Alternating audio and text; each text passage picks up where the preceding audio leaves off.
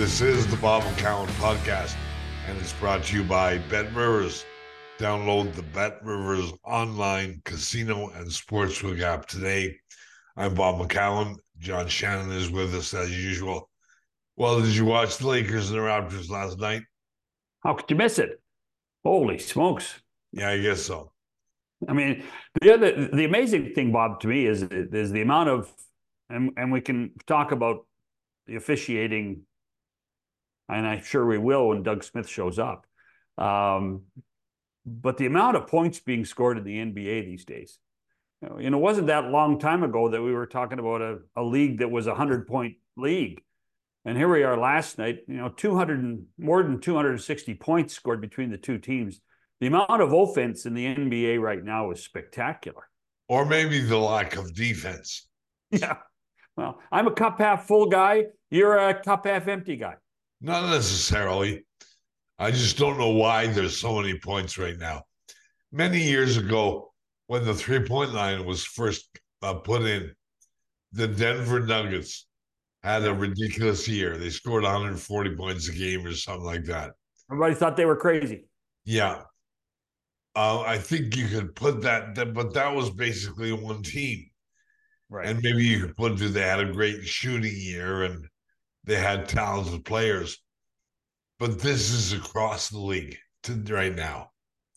Well, the amount of skill that we've seen with NBA players from outside the line is spectacular. And how many times last night did you see some penetration and then throw the ball back out to try for the three-point shot? I mean, it was, they were at the rim and they'd throw the ball back out. So what's the point? Well, the point is that the whole concept of the game has changed now. The whole concept of, are you worried about going inside? You're not near as concerned about going into the hoop and going to the hoop as you are making sure you have a free three to go to and get extra points. That to me is the biggest difference. Well, I don't know what the difference is. I don't see any strategic difference in the way the game is played. All I see is a lot of points. Well, I tell you what, let's ask our pal Doug Smith when we come back. Okay, Doug Smith next on the podcast. Hi, this is Bob McCown for BetRivers.com. Hey, if you're looking for a sports book or casino app, you should check out the BetRivers Sports and Casino app today. Play all of your favorite casino games for real money, anywhere and anytime. Plus, get in the action with each sports game with hundreds of sports betting options. And get ready to feel like a VIP because you'll earn both loyalty level points and bonus store points on every real money wager you make. You must be 19 plus, available in Ontario only. Please play responsibly. If you have questions or concerns about your gambling or someone close to you, contact Connex Ontario at 1-866-531-2600 or speak to an advisor free of charge. BetRivers.com. Welcome back. McCowan's there. Shannon's here, joined, and how he gets the boondoggle of all boondoggles to go to California. Doug Smith of the Toronto Star is following the Toronto Raptors after their rather, I'm going to say, controversial loss last night at Crypto.com. You call it controversial, Doug? Yeah, it was poorly officiated, no question about it, and it set Darko Rajakovic off on a great post-game rant, so it was eventful. Yeah, I don't know whether they would have won the game or should have won the game. They played well enough to win, but the refereeing was the story, especially in the fourth quarter. Before we get deep into the game, we have not talked to you in great depth since the trade, since what's happened, and the makeup of this basketball club has changed a little bit. Are you a Quickly and Barrett fan? Is it the right move? Has it done the right thing? It's done the right thing in a couple of different ways, I think, guys. It balanced out the two units with the Raptors. They got two new starters in Quickly and Barrett, and the bench is now stronger with Schroeder and Gary Trent coming off. So I think that's helped. I don't know. something had to give with that first group. And I thought the first domino would be Siakam, the first one was Anunoby, but for what they dealt away, basically Anunoby and two guys who are never going to play here, they got two starters and a draft pick. So I think the return was pretty significant for the Raptors. So is Pascal the next to go, or does he stay? Do you think? Today I think he's going to go. Yesterday I thought he was going to stay. It's that kind of fluid. It's that kind of fluid nature around these guys because I think personally I think they should extend him. Because I think once you get him on a contract extension, you know the number that you're trading him to. You know what his salary is. But I'm not sure he's going to want to do that. Maybe he wants to test free agency in the summer. So maybe you got to move him in the next 3.5 weeks just to get something back. So today I think he's going to go. Tomorrow I think he might want to stay. It's going to be fluid up until February 8th, the trade deadline. We always try and anticipate what a general manager will want in return. I think it's clear to see right now with the Pirtle injury that the Raptors need another center. Don't you agree? They need another big guy. Somehow, yeah, they do. But I think if they deal Siakam, what they got to get is his replacement. They got to get a cheaper power forward to fill in that starting role. I do think they're a little bit thin at center, obviously. They got, they don't like to use Boucher out there all that much. The Jonte Porter kid is okay, serviceable for a few minutes. But I think if you're trading Siakam, you're looking for a replacement power forward, another rotational player at center, and a couple of draft picks. And I think that without him being under contract, that might be the best you're going to get for him. Just to Bob's point, the Pirtle injury, long term, what are they saying? They're going to re-examine a sprained ankle pretty severely. Going to re-examine him in a couple of weeks. So you're looking 3 weeks before he's back playing again. It takes 2 weeks before they even look at him again. And then if he's ready, then it's a week to ramp up to get back to playing time. So you're looking, I would say, a month before he plays again. Do you think that they expedite the Siakam move because of the Pirtle injury? No, I don't think so. I know that there would be a sense that they might want to overreact a little bit and fill that in, but they know Siakam's or that Pirtle's going to come back. So I don't think it will necessarily change their asking price.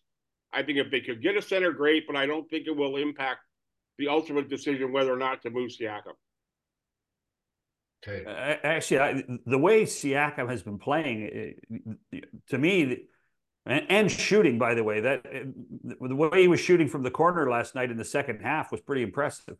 He's playing great. Like, he's shooting like 63% from 3-point range in the last 6 or 7 games, and he's getting 25 points a night. He's playing really, really well.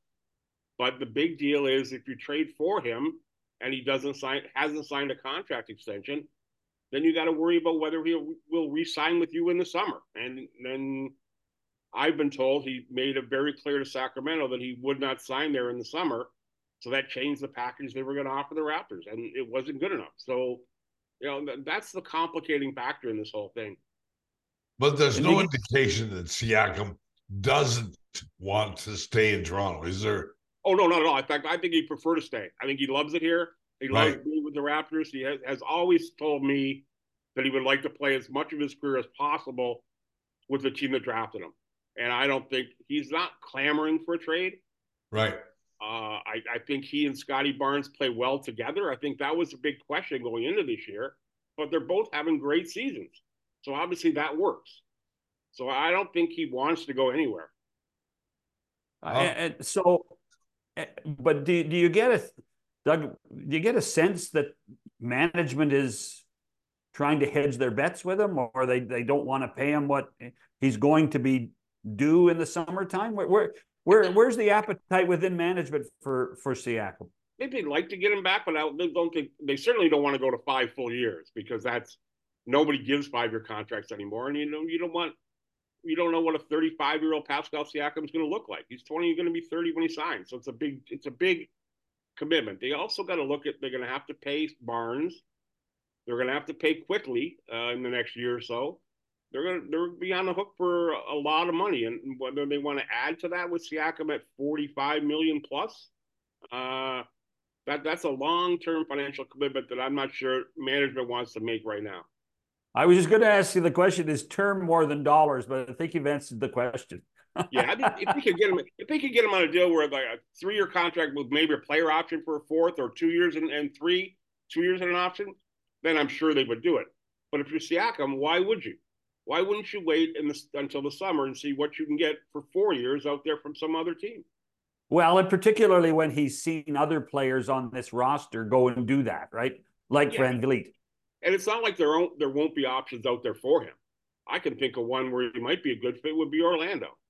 Another place he might be a really good fit is San Antonio. Both teams have enough salary cap space. They can just make an offer to him. They don't have to trade for him. They can wait till the summer and do their deal then. Oh, I think there probably would be 20 teams that would take a look at him. Oh, for sure. It's just a matter of teams would have the $39 million or whatever the number is to start the contract. But yeah, the guy's a 2-time All-NBA player. He's really, really good. I think that gets lost in a lot of the conversations about him, is that he's he might be, well, he's certainly a top 5 Raptor all time. Yeah. He's a very, very good player. Oh, and I mean, I know that a championship is a long way away for the Raptors, but if you're going to build a championship team, what you need is 2 or 3 great players. Most championship teams have that. And Siakam is the one proven championship type guy the Raptors have. Absolutely. You need an old head who's been there, and he's been there. Yeah. He's a key player in that team that won in 2019. He's really, really important player on the team. And he can help these younger players, the Barretts, Quickleys, Barneses. He can help them along during a long playoff run if they get to one in the next 2 or 3 years. The fascination is that 29 years old, I think he's 30 in April. He's an old dog now. Yeah, and particularly with this team that has skewed so much younger so quickly. Longest serving Raptor. I think there's only him, Gary Trent, and Chris Boucher left from the team that played in Tampa 3 years ago. Wow. And I think there's only him and Boucher left from the team that won a championship in 2019. The interesting thing is, do we still think of 30 as an old player? Well, Siakam's been very durable. He hasn't been hurt an awful lot. He absolutely takes care of his body. He's one of those guys who understands nutrition, rehab, rest, diet, weightlifting, lifestyle. He's really cognizant of what he has to do to stay healthy, to play at a very high level. Well, what we're seeing around sports in general, I think of the NFL. You know, we just had a 45-year-old quarterback in New England who just retired. But if you go back before that, you mean Tampa? You're not New England, Tampa. Well, I meant Tampa. Yeah, sorry. Okay. If you go before that, the last 40-plus-year-old guy in the NFL that I can remember was Luke Rosa, and he was with the Cleveland Browns like 40, 50 years ago.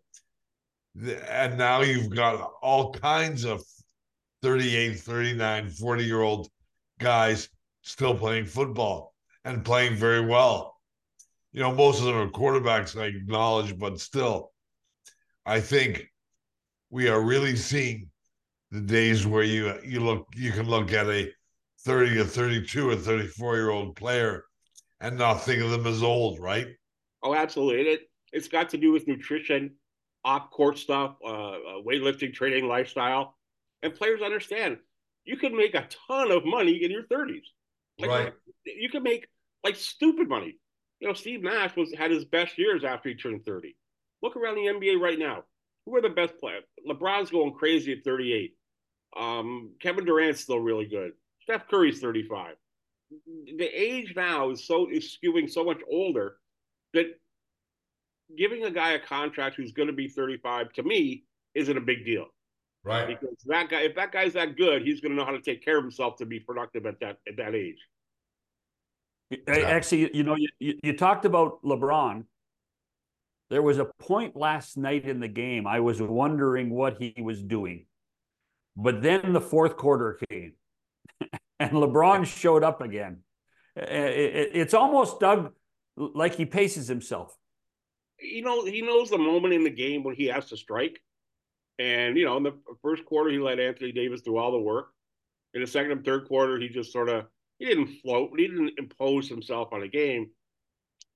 But at the start of the fourth quarter, he had 3 or 4 drives where he got right to the rim, initiated contact, beat people down, and scored. And it's amazing to watch him as such a physical presence at his age and his size. He's still fast.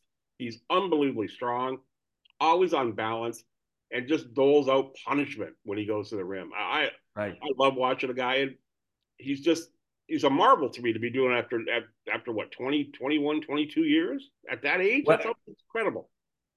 22 points last night, 12 more rebounds. He was, again, at the end of the third quarter, when you felt that the Raptors had quelled the storm, and the Lakers were, they had the Lakers had a really good first half of the third quarter, and then the Raptors kind of managed the game back into proper perspective. And you said, well, where's LeBron? And then boom, between LeBron, Davis, and the officials, the whole perspective of the game changed in the fourth quarter, and you have to wonder what LeBron's role in all of it was. Well, I think he knows. He looks around and like that. I talked to Michael Graves last night during the game. The Lakers just aren't very good. I think the reason the Lakers don't have a good record, they don't have a lot of good players. They have LeBron and Davis. The other guys are all, they're bit players. D'Angelo Russell, he didn't play down the stretch. He lost his job last year to Dennis Schroeder. Reeves is just a guy. Taurean Prince is just a guy. There's a lot of guys on that team, but so they're certainly not championship aspiration. But you never doubt LeBron in a 7-game series because he's LeBron. Come on, Doug. You've got to look up into the corner of the crypto.com arena and see that in-season tournament banner. And you've got to, these guys are champions. Come on, man. Put another tally. We haven't seen their rings or baubles or whatever they got for it. Their, I don't know, pendants or choker chains, whatever they got for winning it. Boy, I was laughing last night when you were watching the game, how quickly we forgot about the in-season tournament. It just disappeared, didn't it? Which is, you know what? To the NBA, I think that's just fine. As long as there creates excitement in November and December and then people forget about it, they're quite happy. But if they sell I'm waiting for Adam Silver. He's going to have a second half in-season tournament now. I mean, we're going to have another one, and sell another package to ESPN and Warner Brothers Discovery, and ratings will be up, and then we'll have the championship. I was absolutely gobsmacked last night to think that this team actually put a banner up for some sort of championship. It's crazy. I think that was very much a league office mandated a recognition of that championship. The championship, we say, but the league wasn't going to let them not, because that's a big deal. That in-season tournament is a big deal, Adam Silver, and they got to show something in every arena. Whoever wins it next year. You mean it's not one and done? No. It's gonna. I kind of liked it. I actually liked it a lot at the end. It needs a lot of tweaks, but I think it's a really good idea because it did juice up 2 months of the season that nobody cared about. And at least you cared about half a dozen or a dozen games. And that's, to the NBA, it's like you said, John, some streaming service or some other broadcast outlet is going to buy the in-season tournament. And they're going to pay $1 billion for it. And half of that's going to go to the players in salary. So they got to like it too. And so it's here to stay for sure. Really? So let's talk about our pal Darko last night. I was actually quite impressed that he kept his cool during the game as much as he did. Although although we didn't see many shots of Raptor players yapping at the officials, I think there was more than we saw. But then the post-game press conference, you think it was calculated? You think it was part of what was going on, or was that just him just unhinged? I don't think he walked in the room expecting to be that vitriolic, but he walked in the room hot. Like he came in hot. And when he sat down, I looked at him. I thought, okay, I get to ask the first question a lot of nights. I said, look, okay, let's get going. What about the 23 free throws for them in the fourth quarter? And then it was boom, and it was the ignition point. He was absolutely livid, and I've never seen him like that. I've seen him upset. I've seen him angry at calls in games. I've seen him talk about officials after the game. He took a shot at referees the night in Sacramento 4 nights ago. But last night was it was epic. It was the best. It's the best post game rant by a Raptor coach maybe ever. And I covered Sam Mitchell, and Yeah. Darko, that was the best one right there. I think you're right. I was less concerned that it was 23-2 in the fourth quarter in terms of penalties, but I was concerned about the quality of the calls that were made, especially when they went to replay. Were you surprised? Yeah, I'm not entirely surprised that the Raptors were called for a lot of fouls, but I'm surprised that they didn't get a lot more calls. Like, there were some bad calls against them. I think the RJ Barrett offensive foul that negated a Scotty Barnes 3-pointer would have tied the game with 28 seconds to go. That was ridiculous.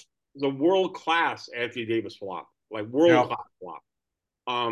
There was another foul on Barrett that gave the Reeves kid a 3-point play. It was a really cheap foul. Yeah. Barnes got absolutely beat up going to the rim in the last minute and a half twice that I can think right in front of us, and there was no whistle. What'd you make of the quickly elbow? I don't think it was flagrant. It was an offensive foul. I don't think it was a flagrant foul. The upgrade caught me by surprise a lot because it was basically a basketball play that the guy got in the way. It wasn't done with disregard for human life. Let's put it that way. It was an offensive foul, but it wasn't a flagrant foul. And that, again, I almost thought it wasn't even a foul when you too. could read quickly. You could read Quickly's lips saying it was a basketball move. He was just positioning himself to, with the step around to take the shot in the lane. And that happened right. The defender was still moving. I mean, gosh. Yeah, when the whistle blew, I thought they got the call right, but I didn't think it was anywhere near the level of a flagrant one at all. And again, that's 2 more free throws that, in a 1-point game, they add up. It was a little bit of both. The Raptors got a lot of bad calls against them and didn't get nearly enough calls for them. And I think that Darko made a point in his little 2-minute tirade that they don't get the same respect from officials that other players do. And he's absolutely right. Like, Barnes and Siakam get hit all the time. And they don't flail and they don't flop. Barnes just goes in and bears his shoulder and gets banged around and never gets a call. And that was, I think, the gist of Darko's anger was the fairness of it all. And it was absolutely one-sided. What was it? 33-12 overall? Was that the free throw numbers for the whole game? Something like that. 26 to 7 fouls, personal foul calls. It was bizarre. And I'm doing a story for tomorrow that if you look at it, it was evenly split among the 3 officials. The NBA charts who makes the foul calls. Yeah. There were 26 calls against the Raptors. I think there was 10 by one official, 9 by another official, 7 by a third official. So it wasn't one guy blowing the whistle all night. It was a lot of them. And, you take the Raptors were 26 personal fouls, 4 of them at the end were what are called take fouls, intentional fouls in the last minute, which are just, they just want to extend the game. But other than that, they didn't get the benefit of a whistle nearly as well as they should have for the way they played. Do you think the 3 officials involved, the guys that are talking to Secaucus, what do you think the role of the league situation room is in upgrading calls? Is it something that, do you understand how the process works? Yeah, I think the review process works pretty well. I think that it's becoming a little bit. There's almost too much review, but I've thought that for a very long time. I do think when it's 1 o'clock in the morning, there's too much review. Yeah, I do think last night the one young official, Tyler Ricks, the kid who made the call on the Barrett Barrett offensive foul, and the Barrett 3-point play foul, he's a non-staff referee. He's a G League guy who's just called up for the night. and he just wasn't up. He's not up to snuff. Just wasn't good enough. Ben Taylor's an average official. Michael Cutler's or Kevin Cutler's an average official. And I think they had three refs who had bad nights. Yeah. And you can get away with one having a bad night. But when all three have off nights, some team's going to get screwed. And the last night it was Toronto. Do you think that it played a factor that the game was in Los Angeles and the opposition was the Lakers, one of the high-profile teams in the NBA? I don't think they go into the game thinking that, but I think once the game goes on, you see it's LeBron and you're reluctant to blow the whistle. Right. You're more willing to blow the whistle against Emmanuel Quickley or RJ Barrett or Scotty Barnes. Right. I don't think it's intentional, but I think it's there. And it wasn't like the crowd was all in the game either. The crowd at a Laker game is really boring, frankly. It doesn't have a lot of juice to it. I think the refs I'm not sure they get intimidated by LeBron, but they get intimidated by the circumstance. And last night they each did at least one time. And you add that up and it's 4, 5, 6 calls, and that changes the game. I'll tell you what I was surprised at. As you mentioned, as everybody saw, I think, the Raptors coach went crazy after the game. But he didn't go crazy during the game, did he? Right. No, he wasn't, and I don't hate to use the comparison because they're entirely different guys, but he wasn't Nick.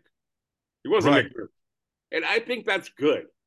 Because I think we saw last year with this basically much the same group, when Nick would get going, the players would get all upset. And it would impact the way they played. It didn't last night. They played through all the crap, to their credit. Now, should Darko have taken a technical foul at some point in the game? I can't think of one spot rethinking the game where it would have worked. There are times, as you guys know, where coaches do stuff intentionally to fire their guys up.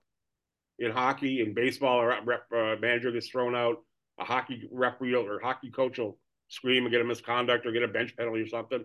NBA coaches get technicals just to change the tempo, change the mood. Yeah. I don't think there was, I can't remember now looking back through the game, a point where I thought, okay, Darko, you got to take a tee right now to calm this down and make your case. And maybe should have, but I don't think that's, one, I don't think it's in its nature. And two, I'm quite fine with that because it doesn't get the players riled up like it did when Nick did it all last year or all 5 Well, years. And quite frankly, I think Darko has enough of a sense of the game that you're not giving the Lakers another chance to hit a free throw. No, you're not. It was such a tight game. You're not going to give that up. Yeah, and you don't want to let the crowd get in it, and you don't want to get your own players riled up. You just and for the Raptors, every time they got down 8, they came back. So it worked. His strategy, his style worked, and I think. But I do know I talked to a few players after the game. There's a lot of support. There's a lot of appreciation for what he did and the way he did it with the post game press conference. Do you think he'll be? I assume he will not be suspended. Do you think he'll be fined for his comments? Did he say enough? Oh yeah. He's gonna be. I think it'll be $35,000. That seems to be the going rate for publicly criticizing officials, as the league phrases it. There's absolutely no standard for any kind of suspension, but he'll probably get $35,000 fined in the next 4 or 5 hours. Well, have you ever seen the scenario where a coach has done that in a post game and the league hasn't fined them? No, I can't think of one. Essentially, because the league says, you know what, the coach was right. I think the league can say, yeah, the coach was right, but you give us your $35K anyway. Right. And I think privately they might say, yeah, okay, you guys got a point. Sorry, we'll talk to these guys. We'll make sure they see the missed calls, the dubious calls, but we still got to fine you for public appearances more than anything else. Yeah. Well, I think that's the nature now of every major professional sports in North America, is that there's an expectation of coaches and managers, and maybe to a little bit of a lesser extent players, is to be ambassadors for the game. And no matter how, and if you're going to vent. I mean, vent today with a Zoom call with the officiating department in New York, and Masai should be phoning Adam Silver saying, Adam, what are you doing about this? Are you helping us? Come on, we got an issue, because that's part of Silver's job, as it is other commissioners and other leagues' jobs, is to manage expectation and manage what I would describe it particularly in this game. The commissioner isn't going to do anything. Come on, be realistic. No. I do know I didn't say he was. I didn't say he was going to do anything, Bob. What I did say was he's going to take the phone call, because there has to, and nothing will happen. So nothing, big deal. Nothing happens publicly. I know that Mazai and Bobby have made several calls to the league office over the past year or so about this very issue. Respect for their players, the calls that they get or don't get. And I'm sure both of them or one of them was on the phone this morning to Joe Dumars, the director, the vice president of discipline, and officials to say, hey, come on, take a look at this and talk to these guys and tell the officials. Like, officials in the NBA, I think they have a very, very hard job, and they do it very, very, very well. 3 guys had bad nights last night, but I'll tell you, every call they make in every game they officiate is graded. So yeah, there are repercussions. The repercussions are assignments, playoff assignments, which are like bonus money. So they are held to a standard that I don't think the public quite understands. I know the public sees the last 2-minute report, which to me is garbage, because you should do the first 46 if you're going to do the last 2. But every call every official makes in every game she works, gets graded by the league office. I think of the 4 sports in North America, it's the toughest to officiate. I really do. I think it's hard to manage the game because you can blow the whistle on every play. Every play. It every is 10 seconds. And you can't do that because the game is unwatchable. Right. Well, as I said, I got worried in the second half with the amount of video review that was put in place last night. I got concerned that it was going to take a longer time than it did. The only reason it didn't was that Darko used his last one and he couldn't challenge anything else. I think the fourth quarter took 44 minutes. Wow. That's crazy. You should play quarters in 27 minutes. I think it took 40 or 44 minutes to play that fourth quarter. Yeah. Hey, we don't have video review. We don't have video review on this podcast, but we do have breaks. And that's Doug Smith in Los Angeles, Bob McCowan's in Mississauga. I'm somewhere in the GTA. We'll be back after this. Welcome back with Doug Smith, who's following the Raptors. Question here, please. What is your name, sir? Bob McCowan. And so is the podcast. And you work for me, by the way. Can you identify exactly why Smith's location and my location were identified, but yours was not?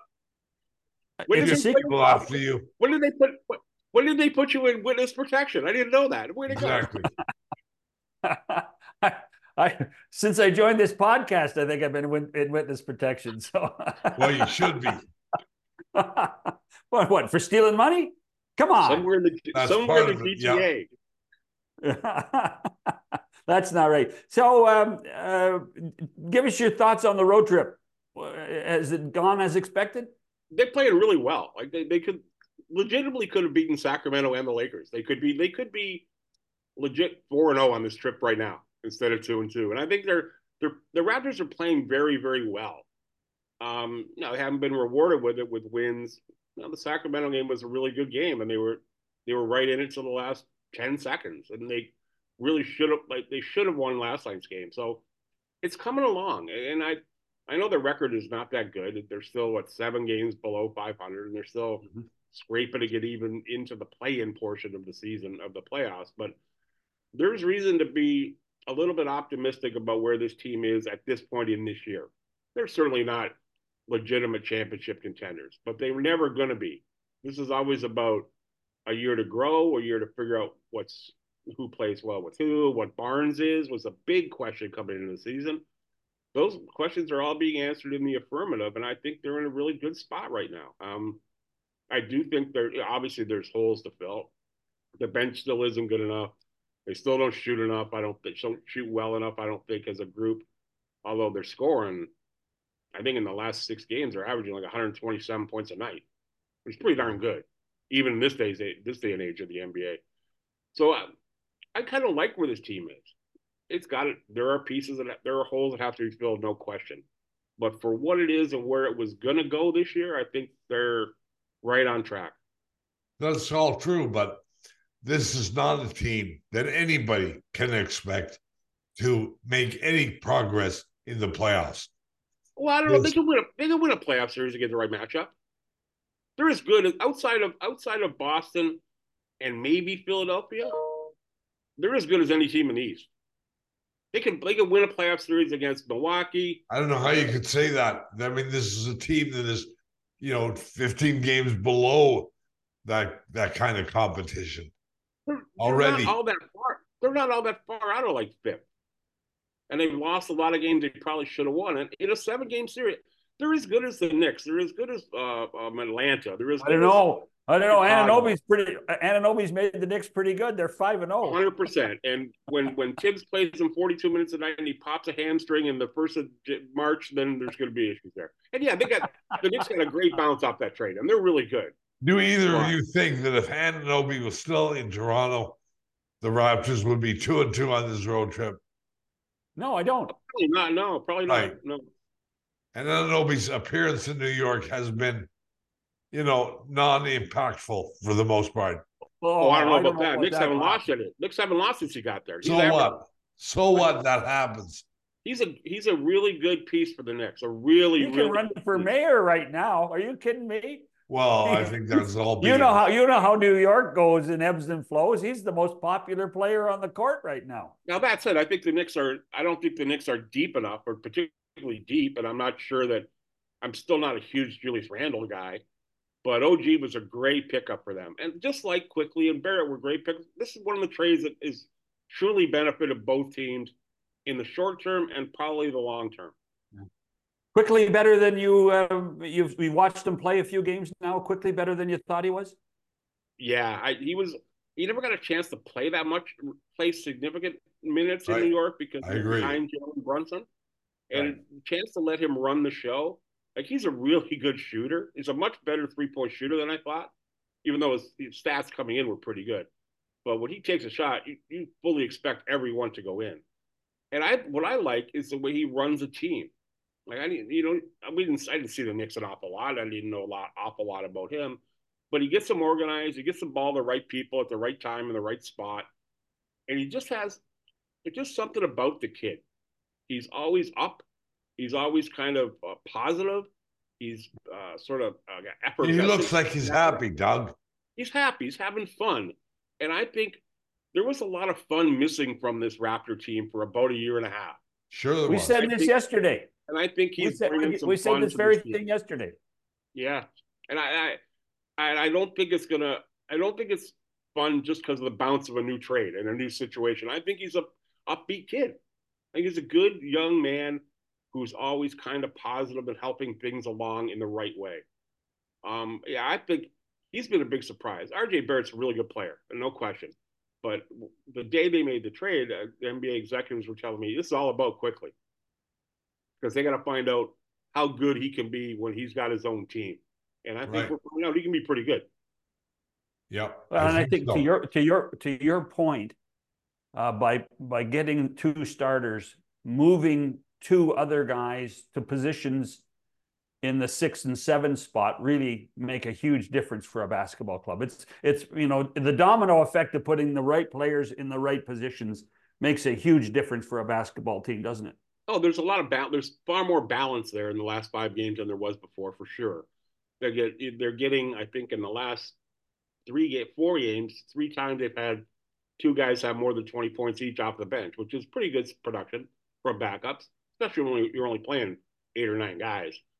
And I think Schroeder and Trent are best suited in that role. And Schroeder finishes a lot of games, even with Quickly, but you bring him in and Trent in and Boucher in, and all of a sudden you got a whole bunch of fast guys playing that second group. I still think you need another big guy. Oh, yeah, absolutely. And I think, Pirtle's like, he's a big piece. The guy is leading the NBA in field goal percentage. Right. I know that I don't only shoots from 5 feet, but that includes Embiid, Jokic, Karl Anthony Towns, all these guys And Poeltl has the highest field goal percentage of anybody in the NBA, which is pretty darn good. And I think he's top 25 in rebounding and top 20 in block shots. There As you a guy go. who's what your fourth offensive option, and a guy who plays 28 minutes a night, that's Yeah, he pretty rarely darn good. plays 30 minutes. Rarely plays 30 or more. That's fine. I think Darko's figured out how to use him in the right spurts and the right stretches at the right points of games. I agree. That makes him even more valuable because you're not asking him to do too much. And one of the great anomalies of the NBA is that you're going to play another. The Raptors are going to play another road game tonight in the same building. I know. And the only thing that's changed is the color of the court. Color of the court, the seating's the same, everything's the same. The energy's a little bit. It's weird because the Clipper fans are far more party fans than the Laker fans. The Clipper fans are loud and a little bit obnoxious, and they're kind of cool. It's more of an NBA game when you're at a Clipper game than it is when you're at a Laker game, which is like a cocktail party. Are there many people? Do you notice many people that are the same people go to both the Lakers and the Clippers? I notice every year I remark to somebody, "Wow, where are all these Clipper fans from?" Because they don't seem to be from LA. Really? They're far more excitable. They're far more into it, and they care less about being seen. Yeah. You know, a lot of Laker fans preen. A lot of Laker fans make sure they walk up and down the court, make sure the guys in the second row see who's in the front row, and the guys in the fourth row see who's in the third row.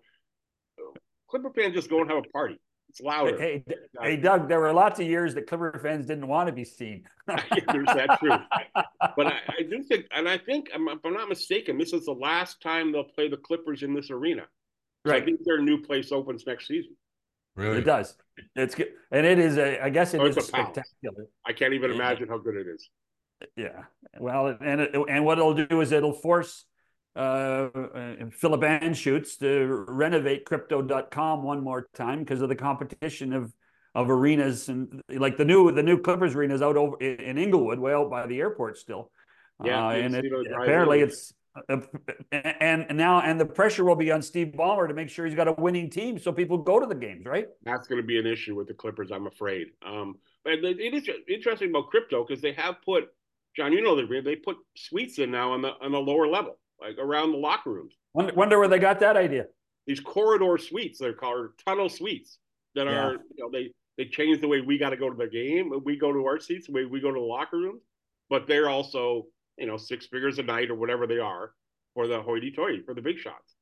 So crypto and Anschutz they know where the future, they know what they got to do. They got to enhance the experience for Laker fans because you can charge them more to make up the money you're going to lose when you're not charging the Clippers exorbitant rent to play there. Every game, every Lakers game that's on TV, we see the celebrities show up for it. Are there certain celebrities that have taken on the Clippers? Not a whole lot yet. Penny Marshall used to be the huge Clipper fan. Penny Marshall, back when they played the LA Sports Arena, for some reason, Penny Marshall was a Clipper girl. And really? She was the one. Yeah. Billy Crystal was a Clipper Billy fan. Crystal was a big fan for a while, too. Yeah, but it certainly wasn't the number, and it certainly wasn't the... It's not the same, is it? You never saw Jack Nicholson in the LA Sports Arena watching the Clippers play. Let's put it that way. Right. I listened a bit to a Paul George podcast. I don't know if you heard it, Doug. But here's Paul George, who plays for the Clippers and is Kawhi's buddy, extolling the great virtues of Pascal Siakam. And then you put two and two together and say, well, hold on, if Paul George thinks of that of Siakam, you got to think he's getting it from Kawhi. So could you connect the dots and see Siakam ending up with a new building coming in for the Clippers? Can you see Siakam dressed as a Clipper rather than anybody else? I can't see how the Clippers could possibly make that money work. And there's certainly no trade there because the Clippers have nothing anybody wants. Right. So it's just draft picks only if they have any. I don't think they have any left. They left. They traded them all away with Paul George. And there's ones they didn't trade away with Paul George. They traded away with James Harden. So there's nothing there. There's no fit there at all. I think the fits for Siakam are, as a free agent, I think Orlando, I think San Antonio. I think Dallas would have a lot of interest. I'm not sure what they would have to offer in a trade. The other teams with money are like Detroit, and Pascal's never going to Detroit in a million years and get his brains beat in for 5 more years. Indiana's interesting a little bit maybe, but There is a market. He's going to get paid. Pascal's going to get paid. Just a matter of where and for how long. Two other stories before we let you go. Draymond Green. What you were around the Bay Area when he had his press conference and threatened to retire, and Adam Silver said he said Adam Silver talked about it. What do you make of this, the latest in the Draymond Green saga? Well, the last time I was here, we talked about it for you and Richard, remember? But that was the day. It was the day after he had choked the guy. That's right. That's the suspension. I don't know. The sense I got being around the Warriors for 2 days, the practice day and the game day, was they're awful. There's a lot of tiredness. A lot of people are tired of Draymond, and they support him. Obviously, they have to because that's what they do. But there's a lot of rolled eyes, and you wonder how many lives that cat's got left, because that team's in a bad. That team's weird right now. They don't seem to like each other.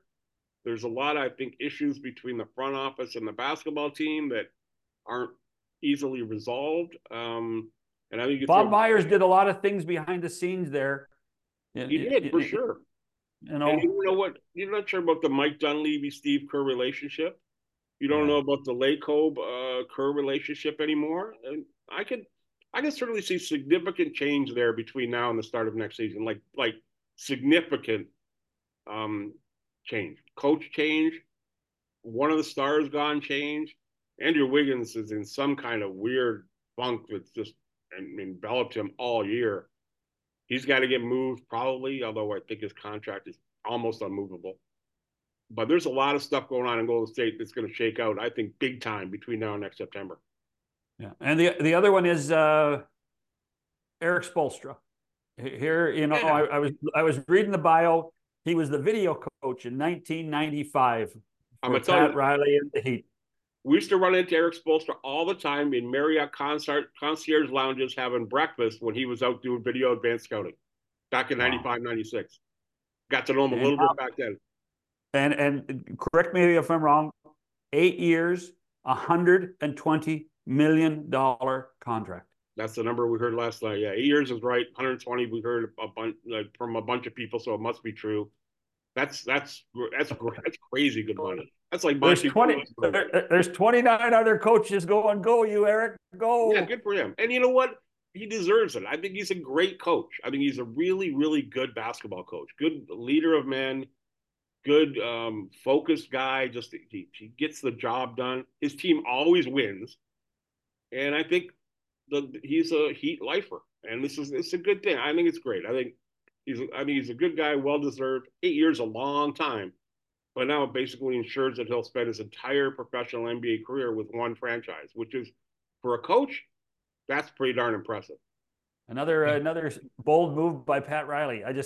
Pat Riley, does he do anything wrong ever? This is like locking. This is like an annuity. This is like taking care of your guy, and he's taking care of the rest of his career. Yeah. All right. Well, thanks for this, Doug. Enjoy LA. Enjoy the Clipper game tonight, and appreciate the time and travel safe. I just really hope nothing happens tonight. I really hope nothing happens. No. Can you? By the way, have you checked who the officials are? They're not. Yeah, it's like a veteran crew. I think Leon Wood's in it. They got some old heads tonight. Nothing crazy should happen, but who knows, right? Okay, well, now that Scott Foster's around. Yeah, no, he's not here. Tony Brothers is on a crew, and if Nick Nurse is still here, I think there'd be Tony Brothers issue. But now, that's okay. Hopefully, should be okay. Well, have a good afternoon. Have a good time in the marina. You got it, guys. We'll talk to you down the road. Doug Smith is the Toronto Star. Bob and I'll be back after this. All right. Hey, so, I made the statement, Bob, about how difficult it is to officiate NBA versus NFL, NHL, Major League Baseball. I agree. Yep. Because the guys are so big, and it's really such a confining space. It's the way the game is played, and what is considered a foul and what isn't considered a foul. And I think we talked about it with Smitty.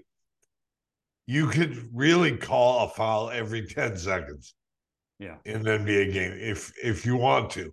There is a foul every 10 seconds based on what they call. Or you can go 10 minutes and not call a foul. If you only want to call, really obscene things. So it usually falls somewhere in between. And that's the problem. And then with the momentum of a game, you get into a certain pattern. And if you call one kind of foul on one guy, one team, you feel like you have to call the same foul on the other team. So it just becomes, dominoes. So, but I don't even think they came close to that last night. I mean, there seemed to be there was a secondary kept calling standard. fouls on the Raptors. Yeah. And the one in particular in the fourth quarter when Barnes went to the hoop, obviously got hacked, made the hoop, but didn't get the extra free throw. But as I tried to tell Smitty, there are two factors there. Number one, they're playing the Lakers, and I think officials are intimidated by the Los Angeles crowd and scene. And number two is LeBron. And LeBron, his team is going to be favored by officials most nights. And I don't know why. Yeah. But I think it's always been that way. When he was in Cleveland, when he was in Miami, I think he got the benefit of calls all the time. So one guy can benefit a whole team, is my point. Yeah, that's fair. The other thing that was impressive last night, Bob, Anthony Davis from the free throw line. Oh, my goodness gracious. To see somebody hit that many free throws. I think he only missed one of 14. He took 14 free throws, only missed one. But he is a more than decent three-point shooter or free throw shooter anyway. Well, no, but that's my point. He's like 80% on the year, isn't he? He is, but I'm one of those guys that always wonders, shouldn't every guy in the NBA be 80%? I think so. All that is, in my opinion, is standing at the free throw line for 20 minutes a day and taking shots. Practice. I mean, I'm not an NBA player by any stretch, but I've had a basketball court in my yard many times, and I practiced it through free throw shooting every day. Well, we're going to have it this summer. We're going to do a live. Don't start with this summer, me. We're going to have a live contest. We're going to have a live contest. Who are you going to put up against me? Not you. Me, sure. What makes you think you're as good as me at that? What makes you think that? When's the last time you took a free throw? You little whip, you. 2000. I left the MLSE in 2006. So 2006. Oh, really? Yeah. Well, there you go. And I think I made it. I think I made it too. Did Bob. When we have that contest, do me one favor. Bring lots of money. Because I'm not playing you if there's no bet. I'm tired of you mouthing off about how you can beat me at everything. No. You're the one who always thinks that you could hit a baseball. I know I could. The football. Oh, you couldn't have got it into the outfield. There's no chance. I'll do it even with my stroke. Yeah, just the only sport you could beat me at was golf, and that's but I could beat you on the green. See, you couldn't putt. You were a brutal putter. I'll give you that much, but you're not much better, I can tell you. Oh, see, now you're hitting below. I'm a pretty good putter, Bob. You think so? Really? Game. Really? I do. Yeah, I do. Hard to be humble when you're as great as you are, isn't it? Oh, ladies and gentlemen, the pot calling the kettle black one more time. McCowan and Shannon on the podcast. We'll talk to you tomorrow. Goodbye.